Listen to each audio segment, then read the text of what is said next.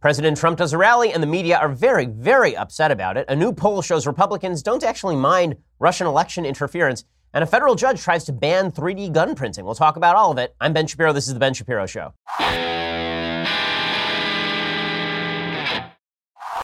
So many things to get to today. I just have to pay tribute to the fact that the Daily Wire as a company celebrated our 3rd anniversary yesterday. So that's pretty exciting stuff. No one in the audience actually cares, but I care. So that means you care now. Well, now that you know that little fact, I'm going to teach you something else. Okay, if you need stamps, there's no reason you ought to go to the post office. It doesn't matter how much you love the post office. It means you're going to spend gas money and you have to go to the post office and wait in line.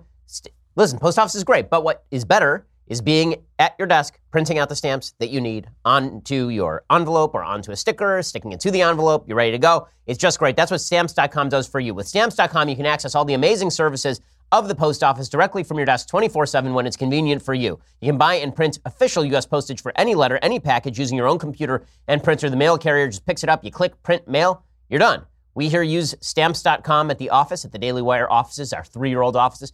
We use it at my house. We have a scale that was given to us by Stamps.com. It allows us to actually use exact postage every single time. And right now, you too can get all of these services. Use Shapiro for this special offer. $55 of free postage, a digital scale, and a 4-week trial. All you have to do is go to Stamps.com, and before you do anything else, you click on the radio microphone at the top of the homepage, and you type in Shapiro. Again, go to Stamps.com, radio microphone, top of the homepage, type in Shapiro, and you get $55 free postage, a digital scale, and a 4-week trial. Stamps.com, promo code Shapiro to let them know that we sent you terrific service. Alrighty, so President Trump did another one of his patented rallies last night.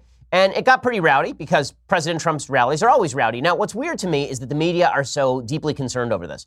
If they were so deeply concerned over President Trump's rallies, maybe they should have stopped covering them soup to nuts when he was doing them in the middle of the election cycle. But Trump loves these things. He's a guy who plays to the crowd. If you've ever seen President Trump speak in person, this is somebody who really is a performer. And as somebody who, I used to perform regularly, not just in terms of, doing my speaking in front of an audience, but I used to actually perform. I was a classical violinist, I used to perform in front of audiences. And when the audience is into it, when the audience isn't into it. President Trump is really good at this. He is a performer. And so he knows when the audience is into it and when they're not. And so he does these rallies. They are very rowdy and they're very excited.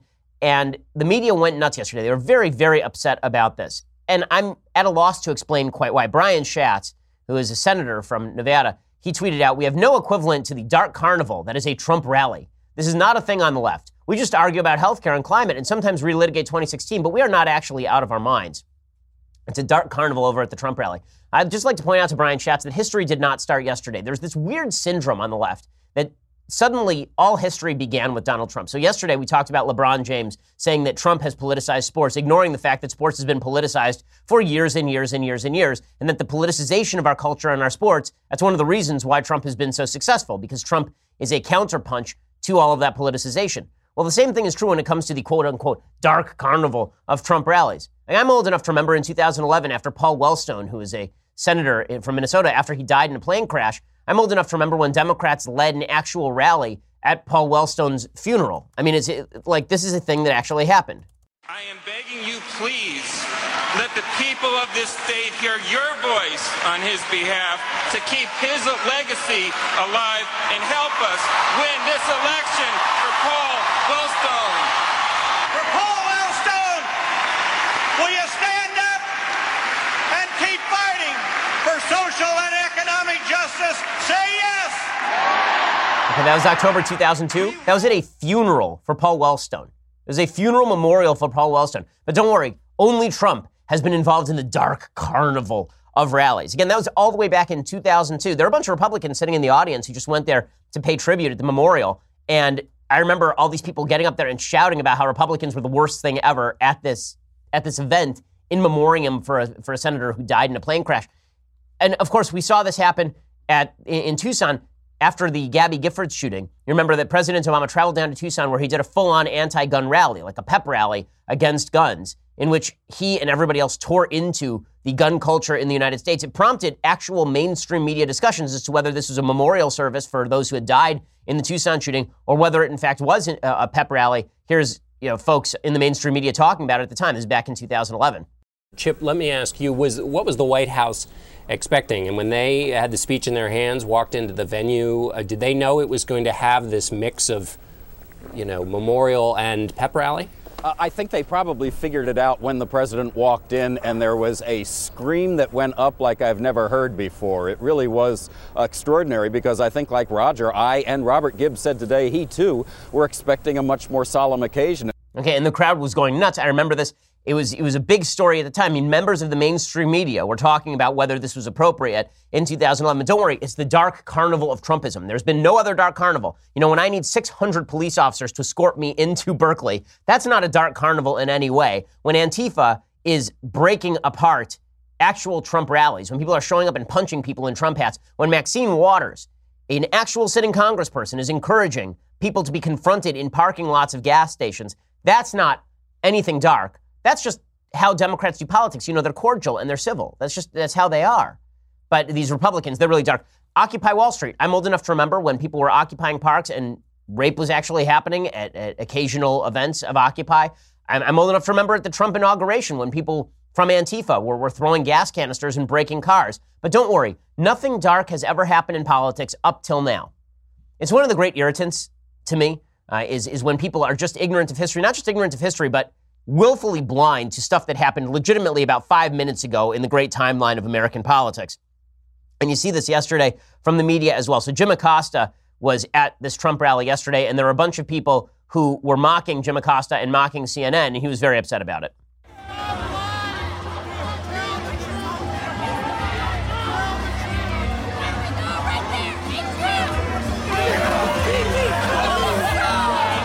And if you can't see this, there are people who are flipping off Jim Acosta, flipping off CNN, having a good time, kind of booing CNN. And Jim Acosta then tweeted out just a sample of the sad scene we faced at the Trump rally in Tampa. I'm very worried that the hostility whipped up by Trump and some of the conservative media will result in somebody getting hurt. We should not treat our fellow Americans this way. The press is not the enemy. I sort of agree with the idea that we shouldn't treat our fellow Americans this way. But I do have a question, which is, the same media who apparently didn't care at all when Trump supporters were legitimately being beaten up outside rallies in San Jose, who didn't care when a Trump rally was getting shut down by protesters in Chicago, who barely covered for like a week the actual shooting of congresspeople, of Republican congresspeople at a softball game in Northern Virginia, who don't care when Charles Murray is run off campus at physical risk and a leftist professor actually ends up concussed. Right, who undercover all of this stuff. But then when it's the media, then it's the end of the world. And specifically when it's the left media, it's the end of the world. When the Family Research Council is shot up by a guy who read the Southern Poverty Leadership Council, their hate map, and decided to target the FRC, that's not a huge story. When the media decide what to cover and what not to cover, and then the only thing they seem to care about covering is themselves, you can't be all that surprised when people are upset. Now, that's not an excuse for treating people badly. I don't think it's an excuse for standing there and shouting at Jim Acosta. And first of all, I think you're helping Jim Acosta when you do this. It allows Jim Acosta to play victim. It allows Jim Acosta to pretend that he is some sort of Braveheart character standing out there amidst the slings and arrows. It allows Jim Acosta to posture, which is his favorite thing to do. Jim Acosta loves Jim Acosta so much that I assume when you go to his apartment, Jim Acosta actually has life-size cutouts of Jim Acosta, just all around. Right? There's like one standing at the fridge, and then there's one at the bathroom holding his razor for him. Like, Jim Acosta loves him some Jim Acosta. You are actually benefiting Jim Acosta when you do this sort of thing. But let's be real about this. The media pretending that this is something new in American politics and that they have not contributed to this climate is just insane. Remember, CNN held a full-scale gun control rally, complete with shaming rituals directed at the NRA and Marco Rubio just a few months ago after the Parkland shootings. We talked about it at the time. It included a reporter who I think is very often good, Jake Tapper. Right? Jake was doing the interviews. And it turned into this pathetic ritual where a bunch of people would get up and suggest that Marco Rubio was equivalent to a mass shooter in a public high school. And we're supposed to believe now that everything that's happening is new, that demonization in politics is new, that mistreatment of media members is new, that rallying at inappropriate events is new. First of all, this was a Trump rally. Okay, like, what did you expect? Trump's rallies have been like this from the very beginning. They've always been rowdy. Nothing has changed. I've been critical of the rowdiness of some of Trump's rallies for a very long time, but the media's pretend ignorance about all of this is really kind of galling, and that's what people are reacting to. And then people wonder, people in the media, why do they dislike us so much? We're just here covering the facts. We're just here reporting. Why do they dislike us so much? Well, maybe it's because you pose yourselves as the conscience of America versus the rest of America. Nobody likes a school marm. Nobody likes a nanny. And nobody likes an insulting man more than anything else. Mark Caputo, who's a reporter at Politico, he actually tweeted this out in response to Jim Acosta. If you put everyone's mouths together in this video, you'd get a full set of teeth. Yes, I'm sure that is going to really ramp down the rhetoric here. I'm sure that is really going to make sure that everybody treats each other with a certain level of civility and decency that we have not yet found in American politics. And there are all these polls showing that people don't trust the media. One of the reasons people don't trust the media is because the people believe that the media are a self-serving institution. A lot of Trump supporters believe that President Trump is fighting for them. One of the reasons they believe that President Trump is fighting for them and not for himself is because he expresses sympathy for a lot of these folks. He doesn't call them bitter clingers. He doesn't suggest they're a bunch of losers. He'll say things like, we are the elites. He expresses the frustration of a lot of people in the middle of the country, particularly who have felt culturally dispossessed by the elites on the coast, by the elitists, I should say, on the coast for a very long time. Trump expresses that particularly well because Trump, as a human being, has a certain level of insecurity that drives him to feel like he's a guy outside the party constantly. He's had this for decades, and that resonates well with a lot of people who felt like they've been forcibly expelled from the party by the cultural arbiters of decency, by the folks like Jim Acosta. And so when Trump rallies those folks, there's a certain level of warmth to him, but there's not that same level of warmth to the media. The media who treat themselves as a sort of cased apart. They're a sort of clique, they're a clique of people who are special and beyond you. They are geniuses, arbiters of what is good and bad in the United States as opposed to just fact tellers and truth tellers. In just a second, I want to talk a little bit more about that and the proof of that. First, I want to talk to you about this fantastic new podcast. Okay, so I love the movie Jaws. I think Jaws is one of the best movies ever made. I'm an addict to this movie, actually. I used to watch it when I was on the treadmill with Jaws. Great, great movie. Well, now, if you are curious about the behind the scenes of Jaws, there's a fantastic new podcast out. It's called Inside Jaws. It is written and hosted by Mark Ramsey, the man behind Inside Psycho and Inside the Exorcist. Inside Jaws takes you on an immersive journey through the making of 1975's pulse-pounding hit film Jaws, the first ever summer blockbuster. You'll follow one of the prolific filmmakers in history, Steven Spielberg, from the making of his first 8mm Western as a young Boy Scout to the rocky production and groundbreaking release of a movie that changed the film industry forever and instills a healthy fear of the water in millions of people around the world to this day. It really is an awesome film. And one of the great things about Jaws is that you barely see the shark. When you do see the shark, it's great, but you barely see it the whole time. It really is the model for how a horror film should be made. Jaws, again, Robert Shaw's performance in Jaws, one of my favorite performances ever. It's just terrific. And Roy Scheider. Go check out all of the Inside Scoop. All you have to do to hear the first 2 episodes right now is subscribe to Inside Jaws on Apple Podcasts or by heading over to Wondery.fm/InsideJaws. Or you can listen to the first 4 episodes ad-free by signing up for Wondery Plus at Wondery.com/plus. That's WONDERY.com/PLUS. Wondery.com/plus. Go subscribe to Inside Jaws today. It's just fantastic. If you love that Inside Hollywood stuff, it's really, really good. And the movie, of course, is great. So go check it out. It's, again, called Inside Jaws, and you can subscribe at Wondery.fm/InsideJaws. Okay, so the media treating themselves as a sort of special group of people is one of the great irritants, I think, to the American people. You see it every time there's talk about First Amendment rights by the media. Now, I am almost a First Amendment absolutist. I'm about as close to a First Amendment absolutist as you can get. I've gotten more libertarian on the First Amendment over the course of my career just because I fear the government intervention in the First Amendment sphere, which we'll talk about in just a little while. There's a new case in which the government looks to be cracking down on the First Amendment in order to crack down on the Second Amendment. But the media treat the First Amendment as though it is a special preserve of members of the media. So when there's an attempt to shut down people from speaking at public universities, then the media treat it as though this is an actual debate we ought to be having. But when there are members of the media who are restricted from asking a question to the President of the United States, it's the end of the world. They are not principled in their actual pursuit of First Amendment rights. The same media that will champion the idea that there should be restrictions on quote-unquote hate speech will tell you about how the media are a special preserve of people and the freedom of the press is our key freedom. Well, the freedom of the press was not the idea by some on the left is that you have to be an accredited journalist to really experience freedom of the press. That's not what freedom of the press meant.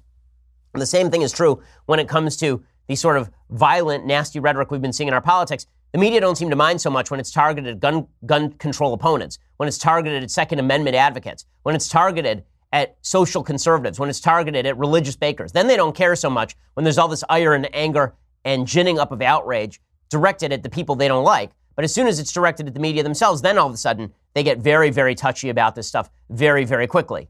Then they say, oh, well, now I feel like we're on the verge of a civil war. Now, remember, Jim Acosta's tweeting this stuff out. Well, the same media was downplaying just a few weeks ago when a Fox News reporter said that she couldn't even report from the steps of the Supreme Court because she was fearful of the reaction of a bunch of lefties to the nomination of Brett Kavanaugh, so she wouldn't go out there and report because she felt like she was being threatened. The media said, oh, well, that's just, we were out there and it was fine. We were out there and it was no problem. But when a CNN reporter gets tossed out of the briefing room, wrongly, in my opinion, by the White House, then all of a sudden it's, why aren't Fox News, why aren't the people on the right defending us? People on the right should defend you. And you know what you should do? You should defend the First Amendment. You should actually defend the civility in the political process. The same people, MSNBC will host Maxine Waters every night of the week without actually pressing her on whether it is appropriate to tell people to accost people in public places. And the media will champion folks who yell at Christian Nielsen, the Secretary of Homeland Security, in a restaurant. They will say this is all good. But then, as soon as there's some people who yell at Jim Acosta at a rally, then it's the end of the world and we're supposed to pretend that this is something new and history started just now. We just figured out that history just started. It's really irritating to a lot of folks. And I think that's the reason why you are seeing so much ire on the part of folks on the right. Now, I will say that I think that all of this needs to calm down on every side. There's been a lot of talk in the last couple of years, 3 years, about an upcoming civil war in the United States, and about the idea that we are going to break out into fighting. I wrote a dystopian novel about the possibility of civil war coming to the United States. The whole point of the dystopian novel is that it is about 5 steps removed from reality. We are not there yet. Right? There are indicators that conflict is on the way, but the idea that there's going to be some great armed conflict or that we are in the middle of the second civil war right now is just absurd. If you just walk around the United States, the idea that people are going to be shooting each other in the next couple of years is insane. You could not say the same thing in the lead up to the first Civil War. In the lead up to the first Civil War, you actually had a pre-Civil War in Kansas in 1856. It was called Bleeding Kansas, where slaveholders and advocates for slavery and free staters were actually going at it and shooting each other and murdering each other in relatively significant numbers in the state of Kansas. They actually had John Brown going down to Harper's Ferry and trying to lead a slave revolt, and almost a dozen people being shot, right? You actually had this sort of stuff happening on a fairly regular basis, and there was open talk about the possibility of a civil war leading up to the Civil War. It's very difficult to look at today's United States and figure that all the hemp smokers in San Francisco are going to be at war with the gun owners in Texas in the next few years. Yet, I think that both sides now have an interest in ramping up the rhetoric of civil war. So on the left, you have an interest in suggesting that fascism is on the way and that we are all going to be put under the tyrannical boot of the Trump administration. And on the right, you have an interest in suggesting that the resistance, the so-called resistance of the left, is going to lead to the outgrowth of a civil war. Now, I will admit that when you're in the political sphere and you're watching this stuff every day, it's very easy to be drawn into this sort of rhetoric. I don't think I've been immune to it over the course of my career. It's easy to get alarmist when you are immersed in politics every single day. And then you turn off Twitter and you go out into the world and you realize nobody's actually ready to shoot each other. And the number of people who are actually ready to clock each other, it's very, very low, which is why when things have come to blows, very often the government backs down. The case in point being, for example, the Bundy Ranch scenario where Cliven Bundy and his sons essentially told the federal government to stand down, and some of them were arrested, and then there was some jury nullification and nobody actually went to jail, right? When the possibility of actual violence is in the offing, it seems like there has been a generalized move to back off of that as opposed to exacerbating that. And the problem with the Civil War rhetoric is that what it actually does, it justifies any sort of behavior from any side. So Victor Davis Hanson, who's a terrific writer, Victor Davis Hanson has written some of my favorite books, particularly on the history of warfare. He has a piece over at National Review with which I significantly disagree, okay? And it's called The Origins of Our Second Civil War. And he writes, how, when, and why has the United States now arrived at the brink of a veritable civil war? Almost every cultural and social institution has not just been politicized, but also weaponized.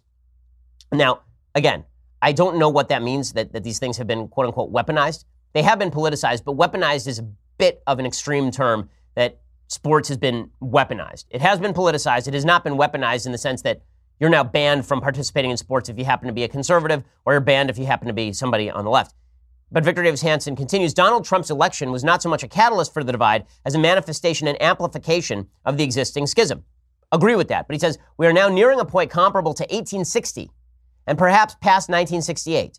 Left-right factionalism is increasingly fueled by geography, always history's force multiplier of civil strife. Red and blue states ensure that locale magnifies differences that were mostly manageable during the administrations of Ford, Carter, Reagan, the Bushes, and Clinton. So he says that the country is polarizing along geographic lines. He says that globalization has undermined national unity because we have these iconic billionaires in high tech and finance and coastal elites, but it's hollowed out the muscular jobs largely in the American interior. This is just not true. Technology has largely muscled out a lot of those jobs. The manufacturing capacity of the United States has actually risen over the past 3 decades. It's just the technology has gotten a lot better because as a country, we have moved more in the direction of technology doing work that human hands used to do. That doesn't mean that we can't solve that with job retraining and with programs designed to get people into new industries. But the idea that globalization is what is driving all of this angst, I think, is not correct. He says high tech has driven a lot of this, the mass production of cheap consumer goods. This is driving the second Civil War. Campuses are driving the second Civil War. As somebody who has been,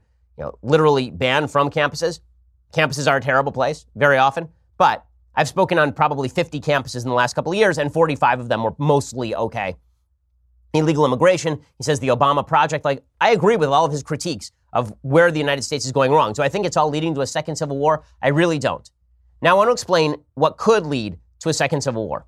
Okay, now what actually could lead to a second Civil War, I don't think is any of these outside forces. I don't think that it's globalization. I don't think it's illegal immigration. I don't even think that it was the terrible Obama presidency, which I think really did exacerbate a lot of the gaps in the United States. I don't think economics is what's going to lead to a second Civil War. Victor Davis Hanson at National Review, he says, a steady 3 to 4% growth in annual GDP would trim a lot of cultural rhetoric. 4% unemployment will make more Americans valuable and give them advantages with employers. Measured, meritocratic, diverse, legal immigration would help to restore the melting pot. Reforming the university would help to mostly by abolishing tenure, requiring an exit competence exam for BA degrees. And then he gets to the one thing that I think is correct. Okay, here's the one thing that I think Victor Davis Hanson says that is correct. He's ignored it through most of the article, but this is where I think that he is right. He says, religious and spiritual reawakening is crucial. The masters of the universe of Silicon Valley did not, as promised, bring us New Age tranquility, but rather only greater speed and intensity to do what we always do. Trolling, doxing, phishing were just new versions of what Jesus warned about in the Sermon on the Mount. Spiritual transcendence is the timeless water of life. Technology is simply the delivery pump. We confuse the two. This I totally agree with. Okay, this is the part where he is totally right. One of the things that has happened is that we have polarized along technological lines because it is easy to sit behind your keyboard on Twitter and say mean things to other people you would never say to them in person. It's easy when you don't go to church to slander your neighbors as people without teeth, as Mark Caputo was doing. It is very easy when you don't actually have a community you feel a sense of belonging to talk about going to war with all of your neighbors.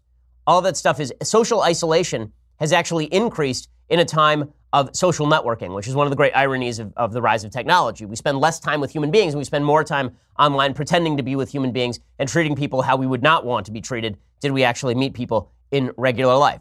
What's missing is the spiritual component, the sense that we're all in the fight together. And that's been missing for a while in the United States. That's nothing new. The problem is that all of the Civil War talk actually exacerbates the problem. And this is the problem I have with the Civil War talk. The Civil War talk, and you want to talk about a crisis of American conscience, I'm with you. If you want to talk about a crisis of American spirituality, I'm totally with you. If you want to talk about a crisis in the West of meaning and purpose, not only am I with you, I wrote an entire book on it. I wrote an entire book on this crisis of meaning, what we've lost, why we lost it. I think that we've lost a couple of things in the West. I think we've lost the idea of a Judeo-Christian value system that bound us all together, and we also lost the idea of reason as a universal solvent that was going to help bring us together and also grant us the capacity to talk with one another. And we've broken down into identity politics and subjectivism.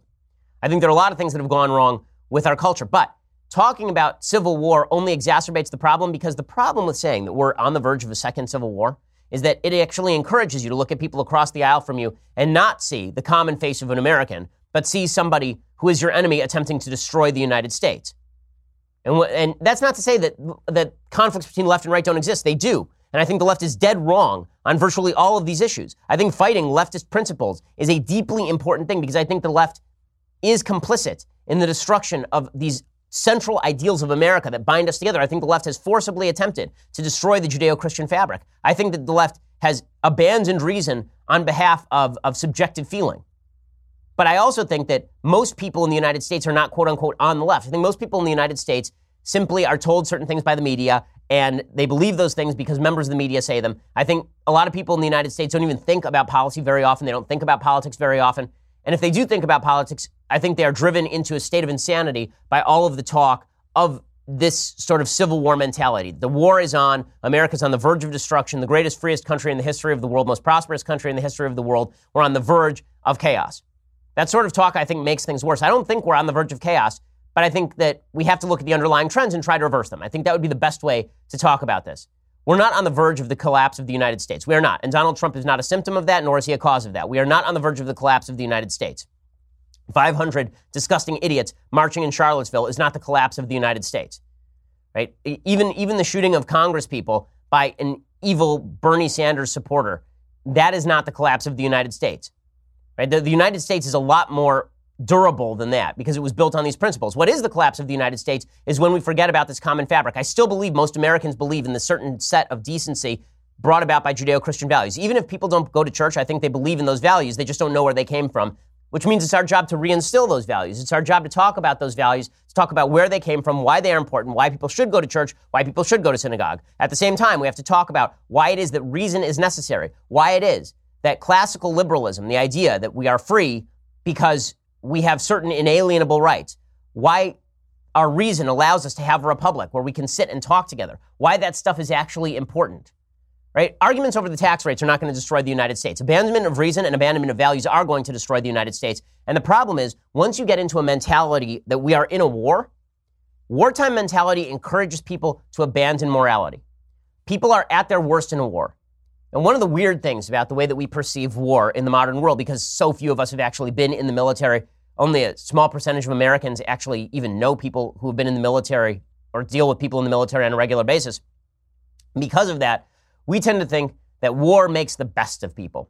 When we watch war movies, we see, oh, look at the unity of the guys in Band of Brothers. Look how they came together. Look how, in a war, there's a common sense of purpose. This is why so many folks, particularly on the political left, like to talk about the war on poverty. People on the right will talk about the war on illegal immigration, the war on Christmas. We're constantly using the language of war because we think that war brings us together and refines us, that pressure turns us into a purer version of ourselves. The worst atrocities in the history of mankind have happened during war. The reason for that is because once you believe that you are fighting in a battle, once you believe that your life is at stake, once you believe that war is at your front door, you are willing to do almost anything in order to prevent yourself from losing that war. Once you believe that the country is one step away from its end, it's pretty easy to justify doing virtually anything. And I think that that's having a pretty significant impact, this sort of Civil War rhetoric, on how people think on both the left and on the right. So let's take an example. Over the last 24 hours, several members of the Trump administration have talked about Russian meddling in elections. And they talked about how bad it is. So Mike Pence, the vice president, he says that Russian meddling is offensive to democracy. Of course, he's exactly right. The fact is, Russia meddled in our 2016 elections. Russia's goal was to sow discord and division and to weaken the American people's faith in our democracy. And while no actual votes were changed, any attempt to interfere in our elections is an affront to our democracy, and it will not be allowed. Okay, so that's right. What Mike Pence says there is exactly right. And then Christian Nielsen, who's the Homeland Security Secretary, she comes out and she says election meddling is happening in real time. Americans need to be aware that it's a very real threat. It's happening real time. FBI has lead on that. They have a task force. We support them. And we work with the private sector, such as Facebook, companies like Facebook, to try to pull down content that is inauthentic. Okay, so there is a real problem with the Russians meddling in our election. Now, if you're a patriotic American who believes that Western civilization actually requires defense, you should be offended by the idea of a country like Russia attempting to meddle in our elections. The idea that Vladimir Putin, who's a thug dictator who murders dissidents, interfering in our elections should be offensive to you no matter where you stand on the political aisle. I was deeply offended when Barack Obama said to Dmitry Medvedev in 2012 that he wanted flexibility from the Russian government so that he could that if they were kind to him and didn't do anything, he would provide them flexibility in his next administration. It was disgusting. Russian interference in the election is a bad thing. But there's a new poll out today, and this is, I think, an outgrowth of a Civil War mentality. There's a new poll out today, and here was the question in the poll. If Russia were to help the Republicans or Democrats keep or win control of Congress in the November elections, do you think their actions would be appropriate, inappropriate, but not a big deal, or inappropriate and it's a big deal? So according to Republicans, people who lean Republican, fully 40% of Republicans say it would either be appropriate for the Russians to interfere in our elections to help Republicans win, or that it wouldn't be appropriate, but it wouldn't be all that big a deal if the Russians interfere in our elections to help us win. 40% of Republicans say that it's not that big a deal if the Russians actually interfered in our elections and we knew that they were interfering in our elections. 4 in 10. 55% say it's not appropriate and it would be a big deal. which means that's the correct 55%. Democrats now say 14% say that it would be inappropriate but not a big deal. 86% say it would not be appropriate and it would be a big deal.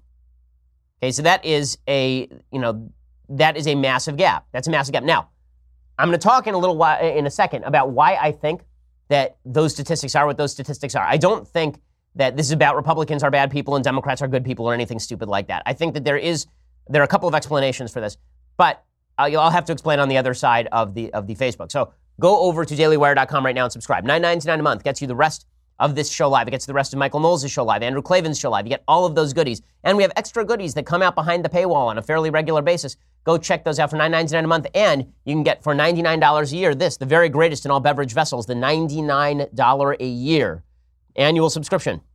Leftist Tears, hot or cold tumbler. Go check that out right now. Also, subscribe to our YouTube or our iTunes. And when you subscribe to YouTube, please hit that bell so that you get all the notifications. We do have a brand new Sunday special coming out this Sunday, as we do every Sunday. This time with David Mamet, one of the probably America's greatest living playwright.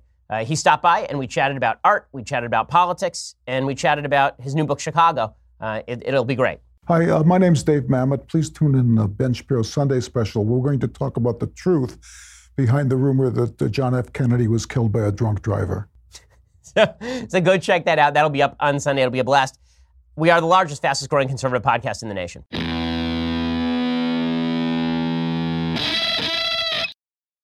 So there are two factors that are leading to this disparate polling, right? So what the polling shows, again, is that 40% of Republicans think that if the Russians interfered in the elections to help Republicans maintain control of Congress in 2018, it wouldn't be a big deal. 14% of Democrats say that if the Democrats were helped by the Russians, it would be a not big deal. Okay, so why 40 versus 14? There are two reasons. Okay, reason number one is the most obvious reason, which is that the Republicans who are answering this poll are actually not answering the poll question. This is one of the big problems with polling of Republicans right now. Anytime a pollster mentions the word Russia, Republicans immediately trigger and they immediately go to, I'm going to deny that anything bad has ever happened with Russia. Because you guys are making such a big deal out of this Russian nonsense. You keep saying that the election was illegitimate. You keep trying to make this into Trump is a tool of the Russians. Well, F you, right? So this answer is basically F you to the media and the pollster who are asking questions. I think that really is what's driving this. Because honestly, I felt this feeling too. Like I went to a place called the Magic Castle up here in the hills in Hollywood. It's a great place. It's really fun. There's a magician who actually has, I think, a show on Netflix coming out soon. Very terrific magician. But at the very beginning, he made some joke about Trump. And I was so tempted to stand up and just start yelling at the guy because it's so irritating. It's all really, really irritating. So I think that part of that statistic that 40% of Republicans don't care if the Russians interfere in the 2018 elections, I think that statistic is largely driven by Republicans going, you know what, screw you, I'm not answering your question because you keep making a big deal out of this Russia stuff. Part of it is that a lot of Republicans really believe that if we are in the midst of a civil war, any and all means necessary to defeat the opponent are on the table. This is the danger of talking civil war. And I think Democrats felt the same way when they felt that Barack Obama was endangered. They felt that anything that helped defeat Barack Obama was a great evil that had to be fought at every possible turn. So riots in Ferguson, well, that was just a way of expressing discontent with the system. Riots in Baltimore, just a way of expressing discontent with the system. No, Antifa, maybe they're a little bit extreme, but are they that extreme? Right? This sort of attitude now pervades the country. The belief that civil war is upon us is almost a self-fulfilling prophecy. Once you start saying that civil war is this far away, people start building up for war. People start girding their loins, getting ready for battle. And that means treating other people around them in more immoral fashion, not more moral fashion. So I think that's why I object to some of the civil war rhetoric, and I think that it's actually quite dangerous for the future of the country for us to keep talking like this instead of focusing on the fact that we do have this amazing edifice that we've built together and that with the grace of God has been built for us by people who came before us. What do we have to do to uphold that edifice as opposed to tearing it down? And yes, let's have the fights with the socialists. Let's talk about the foundational principles of the United States. But let's not pretend that we're on the verge of shooting each other in the streets, because we actually are not. I also think that the more that Republicans talk like this, the more they're going to off-put the independent vote. I think that people in the middle don't want to hear this. Most people don't want to be bothered, is the truth. Most people want to be left alone. And people constantly shrieking in your ear that the Civil War is coming is not actually of benefit to you electorally. By the way, when the Civil War does come, if the Civil War were to come in, I think, several decades, I don't think that it would come from tyrannical Republicans cramming down their values. I think it would come more from tyrannical Democrats outlawing hate speech, outlawing religious practice, attempting to crack down on my church or my synagogue, attempting to take my child away from me if I don't teach them their preferred social policies, right? That's where things are really going to get bad. But I think it's going to be a long while before we get there, because I still think that the vast majority of Americans don't believe like the radical left believes. That said, this is one of the reasons why it's important how we talk about politics. This is why the mannerisms of militants actually don't help us generate victory. They don't help generate political victory. What helps us generate political victory is making better arguments than the other side, calling them out when they make bad character attacks, calling them out for lack of character when they do those sorts of things. But the constant idea that we have to be weapons up all the time, eventually somebody's going to pull the trigger and things will get ugly at that point. The more weapons that go up, the better chance that somebody is going to pull the trigger. And that is a serious problem. Now, speaking of pulling the trigger, there is a crazy thing that is happening right now where a bunch of folks on the left are now attempting to ban 3D gun printing. We talked a little bit yesterday about the fact that folks in the media do not know what in the hell they are talking about when they talk about printing of 3D guns. They really think that I'm going to take my HP LaserJet and print out a gun in my house right now. Like they really think that that's a thing I can do, that I can just go into my library and I can print out a gun from my normal printer, because they hear printing and this is what they think. That's not how it works. An actual 3D printing machine costs upward of $8,000 all the way up to $100,000. Nobody is sitting in their basement actually printing out fully plastic guns. That is illegal. You are not allowed to manufacture guns that are not detectable. That is just not something that happens. People have been manufacturing their own guns literally for centuries. People making guns in their house with gun-making kits. Most of those are made of metal. Most of the parts are coming from actual gun manufacturers. But the left is driving this narrative that the new great danger in the United States is going to be 3D guns. That's going to be the great danger. That's where all of the danger in the United States is coming from. So Senator Markey, who doesn't know legitimately a damn thing about guns, he was speaking yesterday. He says 3D guns are a national security risk. In a world where a 3D printer cartridge has become as deadly as a gun cartridge. And that's because these downloadable firearms are available even to those who could not pass a background check. It's the ultimate gun loophole. What in the world is he talking about? Ed Markey does not know what he is talking about. The idea there are a bunch of felons who are sitting in their basements with $100,000 printing machines for 3D plastic guns is just ridiculous. If a felon wants to get a gun, the easiest way to do it is just to buy it illegally. Really, it's going to cost you like $1,000 as opposed to, I don't know, $150,000 to manufacture a 3D AR-15 that fires 3 times before it breaks. This is so stupid. But a federal judge has now blocked 3D gun plans. So according to CNN, if you are looking to download the blueprints for how to make a plastic gun using a 3D printer, you can't yet get them online from a site distributing them legally. A federal judge Tuesday night blocked a settlement that would have allowed Defense Distributed, a Texas-based gun rights organization, to legally post blueprints for 3D printable guns.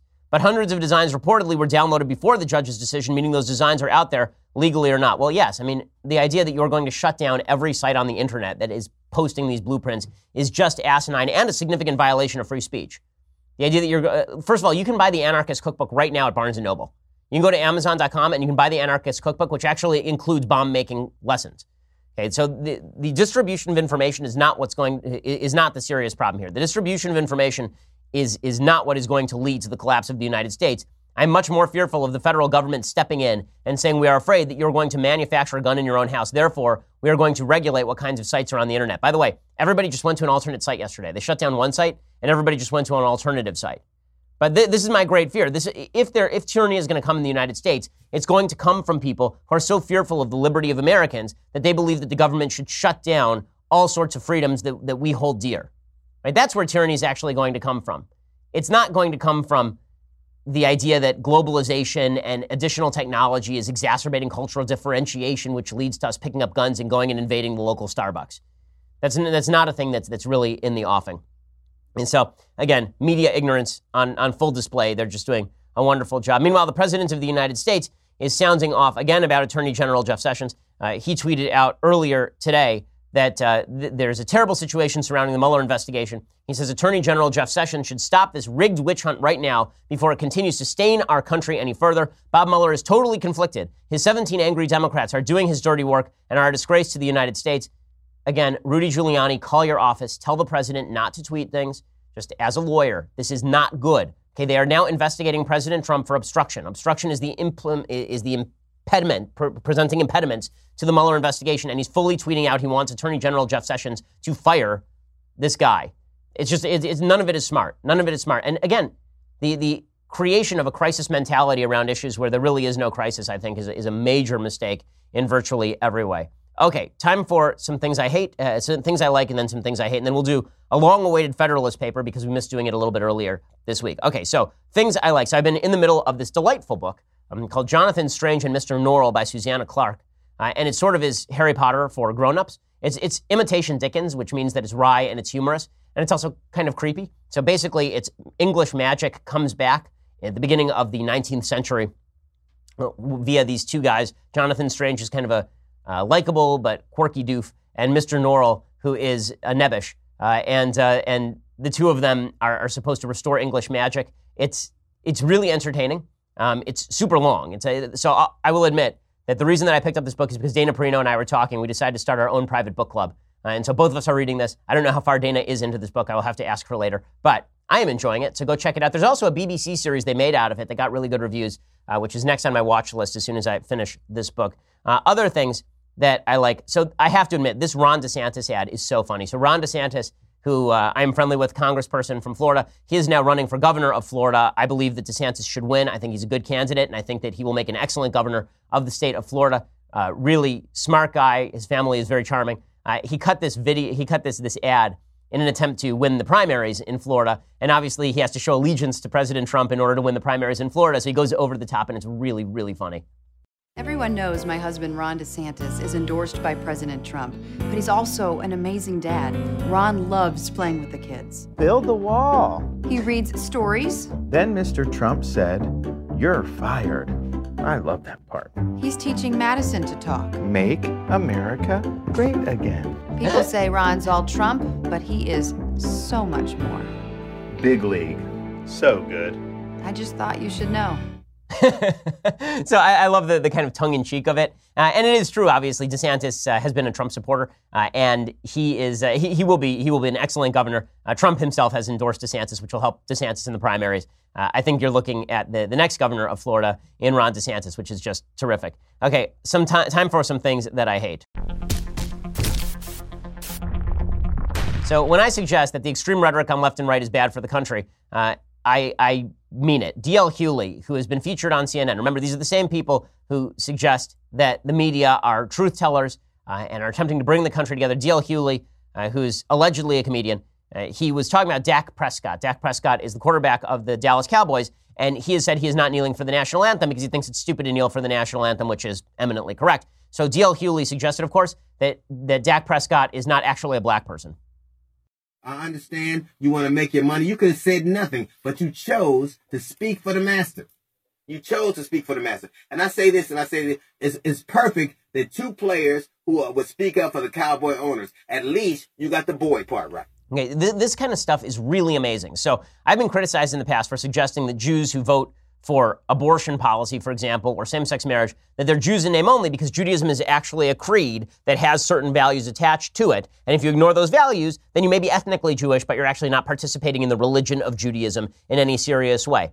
Being black is not actually a creed. Being black is a color. You can't change it, right? You are what you are. And so when D.L. Hughley suggests that Dak Prescott is no longer a black person, he's a boy working for the master because he doesn't want to kneel for the national anthem and says that it is bad to kneel for the national anthem, that sort of bigotry on a national stage is completely ignored.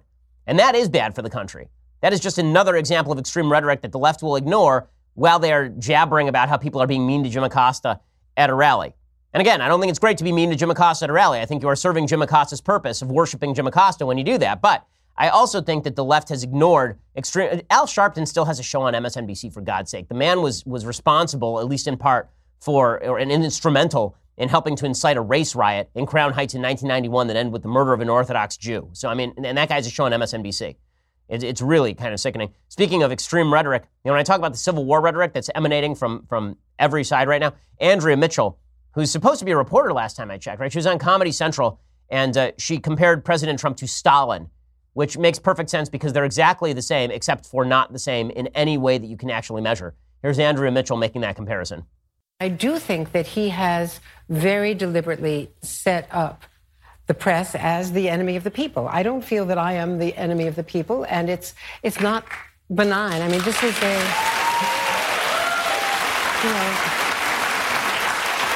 this is something that we first heard from Joseph Stalin. This is very dangerous. It undercuts democracy. Okay, the difference is that if Joseph Stalin thought you were an enemy of the people, he would take you out and shoot you. Right? Donald Trump says a lot of things, but Donald Trump has yet to shoot Andrea Mitchell, thank God.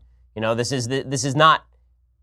Do I like Trump's rhetoric about the media? No, I've been very critical of President Trump's rhetoric about the media because I don't think that everything he says is fake news is actually fake news, and I don't think the press are the enemies of the American people or anything like that. I think they are self-involved. I think they are self-indulgent all too often. I think they have their own priorities, but I don't think that they are, actively attempting to destroy the American people or anything like that.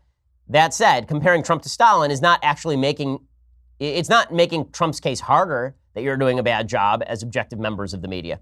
That's for sure. Okay, time for a quick Federalist paper. So every week we go through a Federalist paper. We're all the way up to Federalist 39, so we're moving steadily through here. So James Madison wrote Federalist 39, and he is making the case for why the government of the United States ought to be a republic. And it's quite fascinating. Here's what he says. He describes why the U.S. is a republic and not a democracy. He says that a republic is a government which derives all its powers directly or indirectly from the great body of the people and is administered by persons holding their offices during pleasure for a limited period or during good behavior. It is essential to such a government that it be derived from a great body of society, not from an inconsiderable proportion or a favored class of it. Otherwise, a handful of tyrannical nobles exercising their oppressions by a delegation of their powers might aspire to the rank of republicans and claim for their government the honorable title of republic. It is sufficient for such a government that the persons administering it be appointed either directly or indirectly by the people, that they hold their appointments by either the tenures just specified. Otherwise, every government in the United States, as well as every other popular government that has been or can be well organized or well executed, would be degraded from the republican character. So recognize what he's saying there. What he's saying is what makes a republic is that we have a bunch of elected officials elected by the great majority of the public, and that these officials hold their offices for a limited period or during good behavior. This is a far cry from the bureaucratic government that has been instituted since the beginning of the 20th century in the United States. The legislature of the United States has become the withered arm of American government. The Constitution's Article 1 presents virtually all power in the form of the legislature. There's no question that Congress was meant to be, of all the branches, the most powerful. No question.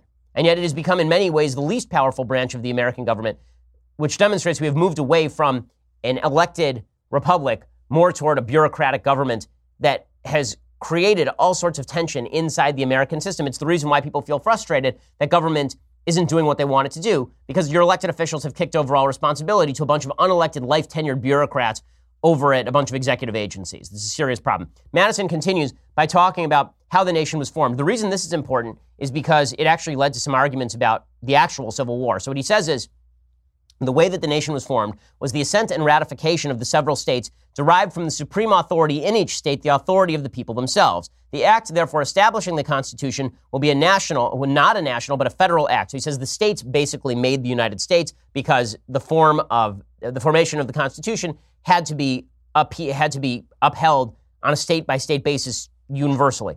And then he describes the republic this way. He says, the proposed Constitution is in strictness neither a national nor a federal constitution, but a composition of both. In its foundation, it is federal, not national. In the sources from which the ordinary powers of the government are drawn, it is partly federal and partly national. And in the operation of these powers, it is national, not federal, meaning that it doesn't operate on a state-by-state basis. You treat all the states the same, according to the Constitution of the United States. It says in the extent of them, it is again federal, not national, meaning that you can't override the rights of the states. And finally, in the authoritative mode of introducing amendments, it is neither wholly federal nor wholly national. Now, the reason that this became an interesting battle is leading up to the Civil War, there was an argument, it was called state compact theory, that was made by members of the Confederacy, that basically, if the Constitution violated the original prescriptions that were signed off on by a variety of states, that those states had the right to withdraw from the Constitution. Just as if I sign a contract with you and you break the contract, I get to withdraw from the contract. They say the states were the signatories to the Constitution, and therefore, if you violate the rights of a particular state, that state has the ability to withdraw. The counter argument was we have an amendment process to the Constitution. If you don't like how the government is acting, all you have to do is pass an amendment. You don't have the votes for this amendment. And so how exactly are you going to fight that? This argument, I don't think, is legally insignificant. I also think it has ramifications for today with regard to what is the exact purview of the states. I think that the state compact theory is not entirely wrong from a legal perspective. The problem was it was being fought over the great evil of the 19th century, slavery. And therefore, the moral imperative to destroy slavery was stronger than the legal imperative to maintain states' rights. And that had some dramatic ramifications for the federal government going forward, although the truth is the full destruction of state power really didn't happen until the middle of the 20th century with the rise of the federal bureaucracy. Okay, well, we will be back here tomorrow to break down all the latest. I'm Ben Shapiro. This is The Ben Shapiro Show.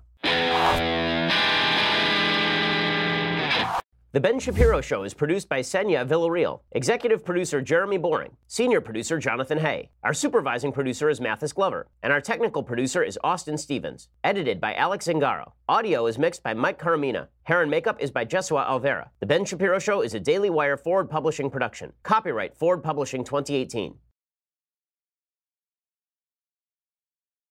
We'll get to more on this in just 1 second. First, Pure Talk believes in American values, and that free should mean, like free. So when you switch to Pure Talk today, you'll get a free Samsung 5G smartphone. There's no 4-line requirement, no activation fee, just a free Samsung that's built to last with a rugged screen, quick charging battery, and top-tier data security. Qualifying plans start at just $35 a month for unlimited talk, text, 15 gigs of data, and a mobile hotspot.